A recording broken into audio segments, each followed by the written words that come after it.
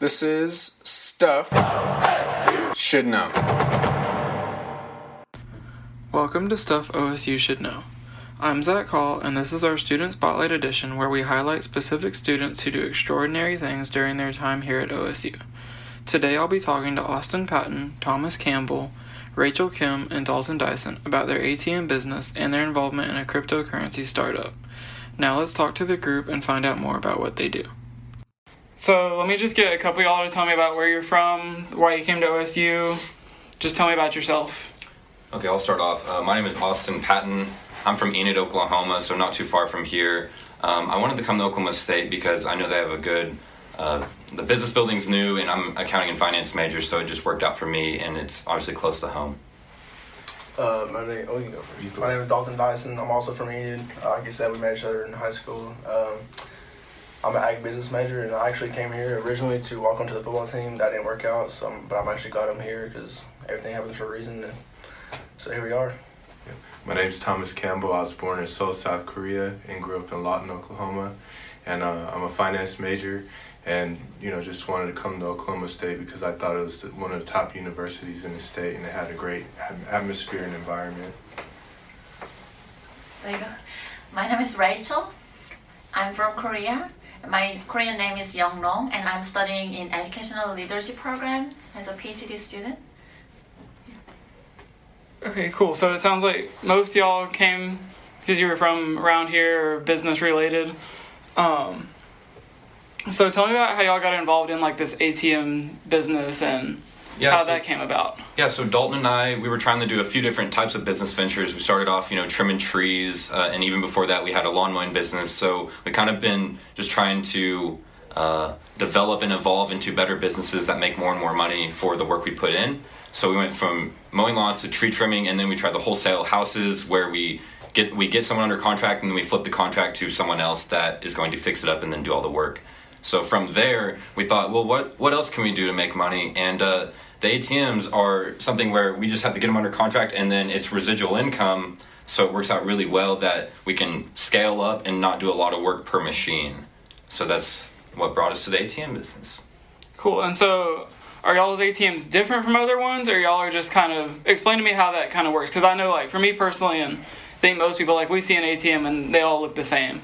So Right, so most ATM businesses are the same, but we're trying to stand out and develop an ecosystem where not only do people use our ATMs, but we also drive traffic to their businesses, and that's, the differentiator in this business. We use the same models as most other people. We use the Halo 2, Hyosung, and then, from there, it's just the model of the machine, and we get into dispensaries and bars and clubs, and just develop that relationship, and then through our social media and other advertising techniques, we draw business to them, because then in turn they get more use out of our machine, which makes us more money on the back end. Right, yeah. So starting off, the business model is pretty similar to what other ATM machine companies are doing or other ATM operators, but we plan here in the near term and long term to differentiate ourselves by driving foot traffic to the locations where our ATM machines are located, and maybe in the future we'll swap them out for cryptocurrency ATMs where you could use it like a regular ATM, but if you wanted, you can do something with Bitcoin or whatnot. Yeah, so to bounce off that, that really is our long-term play. We get the real estate under the machine, because then, in year 2 and 3 and maybe even 4, we'll have that relationship with the business owner, and we'll go from cash machines to cryptocurrency machines whenever it becomes more widely adopted. So that's going to be another differentiator for us in relation to other ATM operators, because they're most likely, probably going to just stay the way they are, and we're going to try to evolve. So we think that's going to stand out. So can you tell me a little bit about cryptocurrency? Because I know I hear people talk about all the time, I'm going to buy Bitcoin or this and that, and me and none of my friends, we never actually do it. We talk about it a lot, don't really know what we're talking about. So can you kind of just explain what cryptocurrency is and how it works? Yeah, the thing with crypto that makes it different, a lot of people just look at it as a digital or online money, but the money we use now is already digital and online. So really what separates Bitcoin is the custodianship or the ownership. So for example, if you have US dollars, most of the time it's in the bank, or it's, you know, in Cash App or whatever. So you don't really like, you control it, but you don't necessarily own it. So like if it's in the bank at like Chase Bank, JP Morgan Chase is like, you know, controlling your funds like behind the scenes. They might be making trades like equity trades, you know, in the market with your money. And for you, you know, you just check your bank account online and see like, okay, I got like $1,000 in the bank or whatever, and that's what you know. But actually, they're using your money, and like the difference with Bitcoin is you're actually in possession like 100%. So no one can take it from you. No one can like censor you or control how you use like your funds. So for me, that's kind of like a big standout thing because you want to have control, and that's like power, you know. So would you recommend people, or especially OSU students, to try to transfer their funds into a cryptocurrency like Bitcoin? Or does like, it not really affect starting off, I would absolutely recommend like putting some money. Of course, don't put like, you know, all your money into like one basket or whatever. Like for me, I'm always into trading stocks, and I got money in crypto too. So, you know, just spread your eggs out in different baskets, I guess. Because if one takes a hit, you're not taking a big loss. Okay. And is cryptocurrency something that, like, if I go to the store to use my debit card, can I still just use it just like how I use it now? Yeah. And you know, when you said use debit card, like, the user interaction or the way we interact with money has the potential to change in the future, too. So that's something to consider. Like, in places like China, like, in the bigger cities is so evolved and advanced more than what we see here in the U.S. Like, they don't even use cash and cards anymore. They're like using QR codes on the phone, so like they can do everything from their phone. And that's kind of how like crypto works already. Like if you and I want to transact like Bitcoin or Ethereum, you know, I could show you a QR code from my wallet, and then you'd scan the QR code and send me like Bitcoin or Ethereum or whatever. So I mean, it's really similar. So, being from South Korea, would you say, are we behind this trend? Like, is this something that South Korea has already, like, done a lot of and we're kind of behind, or? About Bitcoin? Yeah.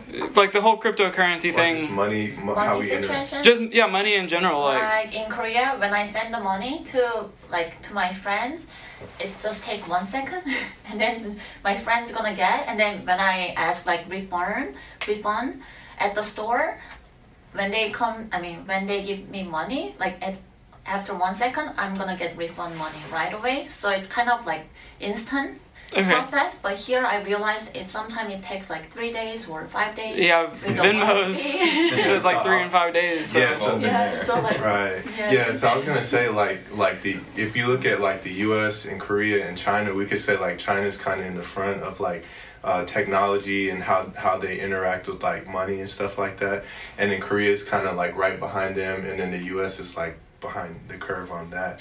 So like in Korea, you know, I first went to Korea in like 2016, and I bought some shoes and I brought it back to the store to like get a refund, and I swiped the card, and I asked her how long does it take for the money to come back on the card, because I'm used to like stuff here. It could take 3 to 5 days or sometimes like 2 weeks or something. And the lady looked at me kind of confused and was like, it's already there. And I was like, what do you mean it's already there? So just like everything there is faster. And like here, if you want to, you know, transfer funds from one bank to another, I don't know if it's still like that, but I think it takes like 3 to 5 days, and then they charge like kind of a high fee. But in Korea, like the fee is super low, and then the transaction is like pretty much instant. Okay. And did you say y'all have an app that people can use, or? That's for another startup that I'm working with. So you know we're involved in like a couple different startups, like Austin said, trimming trees and ATMs and like crypto stuff. So the app is it's about the other startup that I'm involved in. Okay. It's called Captive App, and what Captive App is kind of like Pokemon Go. It's an augmented reality app.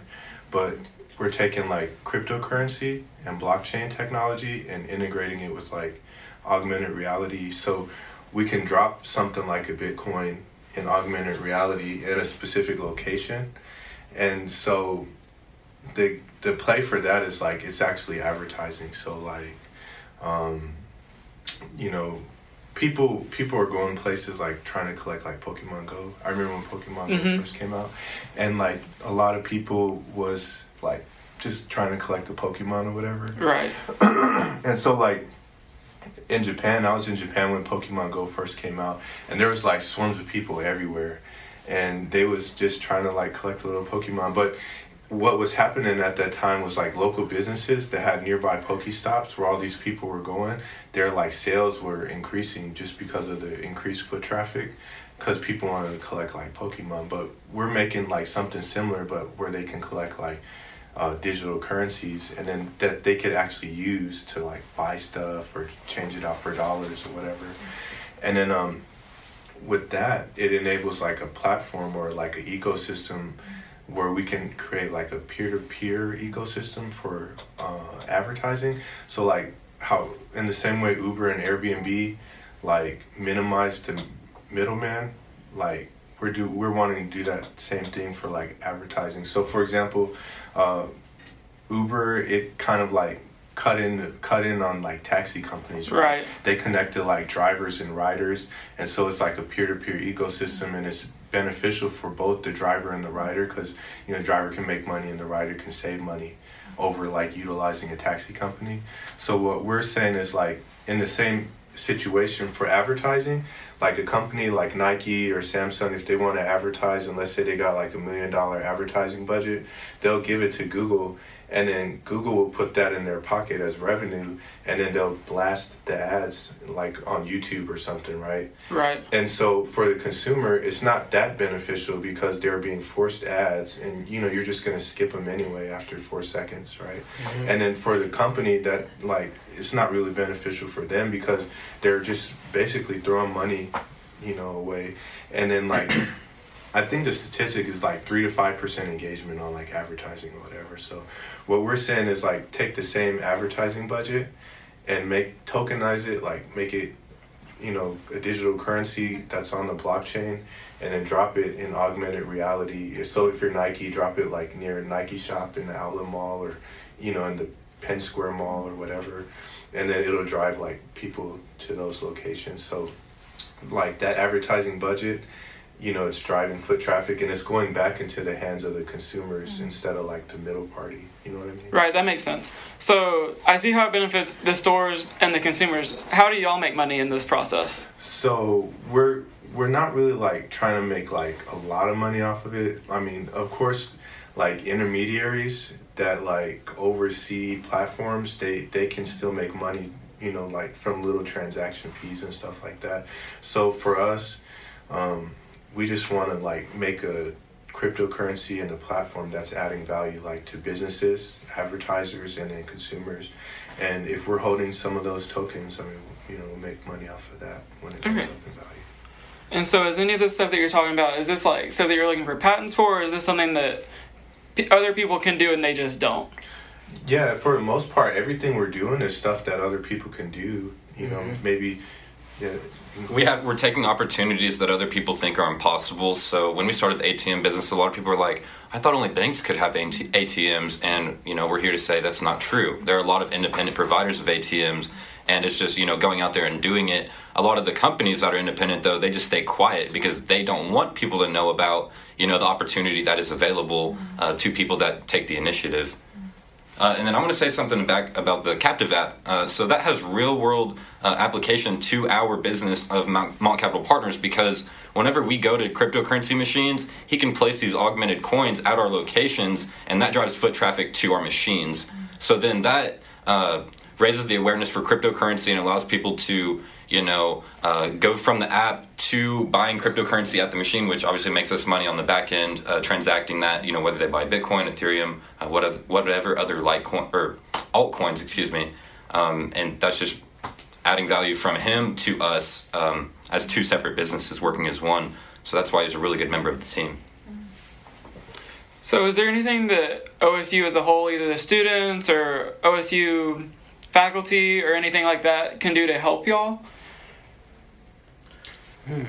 Yeah, I was going to say, I think that the school is already doing a great job, like having events like hackathons and business plan competitions and stuff like that, because just from my perspective in general, when people can come together in groups and share ideas with each other and bounce ideas off of each other. That like is a really productive, creative, like good producing, environment.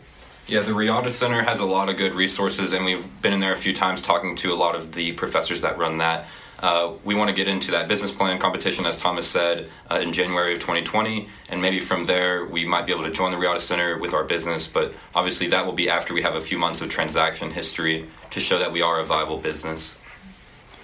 Okay, cool. And then so if a couple of y'all or all y'all just wanted to say like why you enjoy doing this, what you get out of it as far as enjoyment and what makes you keep wanting to do it. Because clearly this isn't like a requirement for your major or something. You're choosing to do this in your free time. So Right. I mean, so free time is the word. A lot of people have free time and they choose to spend it, partying or doing whatever they want to do. But I like creating businesses. I like adding value to people's lives and doing what I can to make the world a better place. And I think with a business like the ATM business, it's easily scalable, and we can really add value to our business owners' lives and their businesses. And touching on like the topic of time, and it's something that like Austin kind of hit on. I look at like the world and like making money and making a living or whatever in terms of like time and how to maximize the use of your time. So like most people, myself included, like kind of grow up or are trained thinking like, okay, I can trade my time, like 1 hour of my time for like a price, like $20 per hour. So whenever you're making a salary or a wage or whatever, you're trading like 1 hour, 1 unit hour of that time for like a set amount, And I think it's valuable for people to consider like their time from a different perspective. So you can like invest your time into something like, music if you're good at music, or writing if you're good at writing, or business creation if you enjoy making stuff. And so like that's why I appreciate doing what we're doing, because you might spend some time making like 2 or 3 businesses and you might not be getting paid an hourly wage right off the bat in the first 3 months, but like over time, you might be producing like $100 or $500 an hour or whatever, just depending on like, depending on what companies you're doing. So like Austin said, the ATM business is scalable. You don't have to put a lot of time into it. I mean, you just put some money up, buy some machines, put some cash in it, drop it in some like stores and stuff. And if you got like, let's say 10 or 20 machines, that they're all making money for you. So, I mean, it's not costing you any time, because time is like something that you pay and share. Yeah, and just to touch on that, I'm talking again, but if we have 20 machines, that's basically like 20 workers where we don't really have to pay them a salary because it's running on electricity and it's a machine. So we could have 20 workers doing 20 different jobs, but if we wanted 40 workers, we would have to have a lot more revenue. But the machines all cost the same price and they're fairly cheap. So I mean, it's really easy to scale, as Thomas said, and it just makes it where we could go from 20 to 40 to 60 to even maybe 200 machines in the future. Well, I guess the original question you asked is like how we like enjoy our time. Right.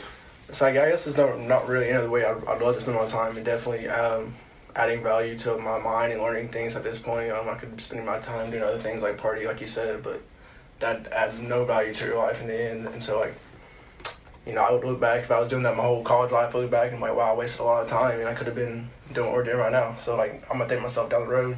I mean, kind of now, sometimes I'm like, man, I'm missing out, but not really. Yeah, and I'm a little older, and I could totally like validate what he said, because I partied a lot and like focused on other stuff, and I mean, it was like good memories or whatever. But yeah, now I look back on it, I do wish I could have used that time a little bit more effectively, and so that's why I'm proud to see these guys doing what they're doing.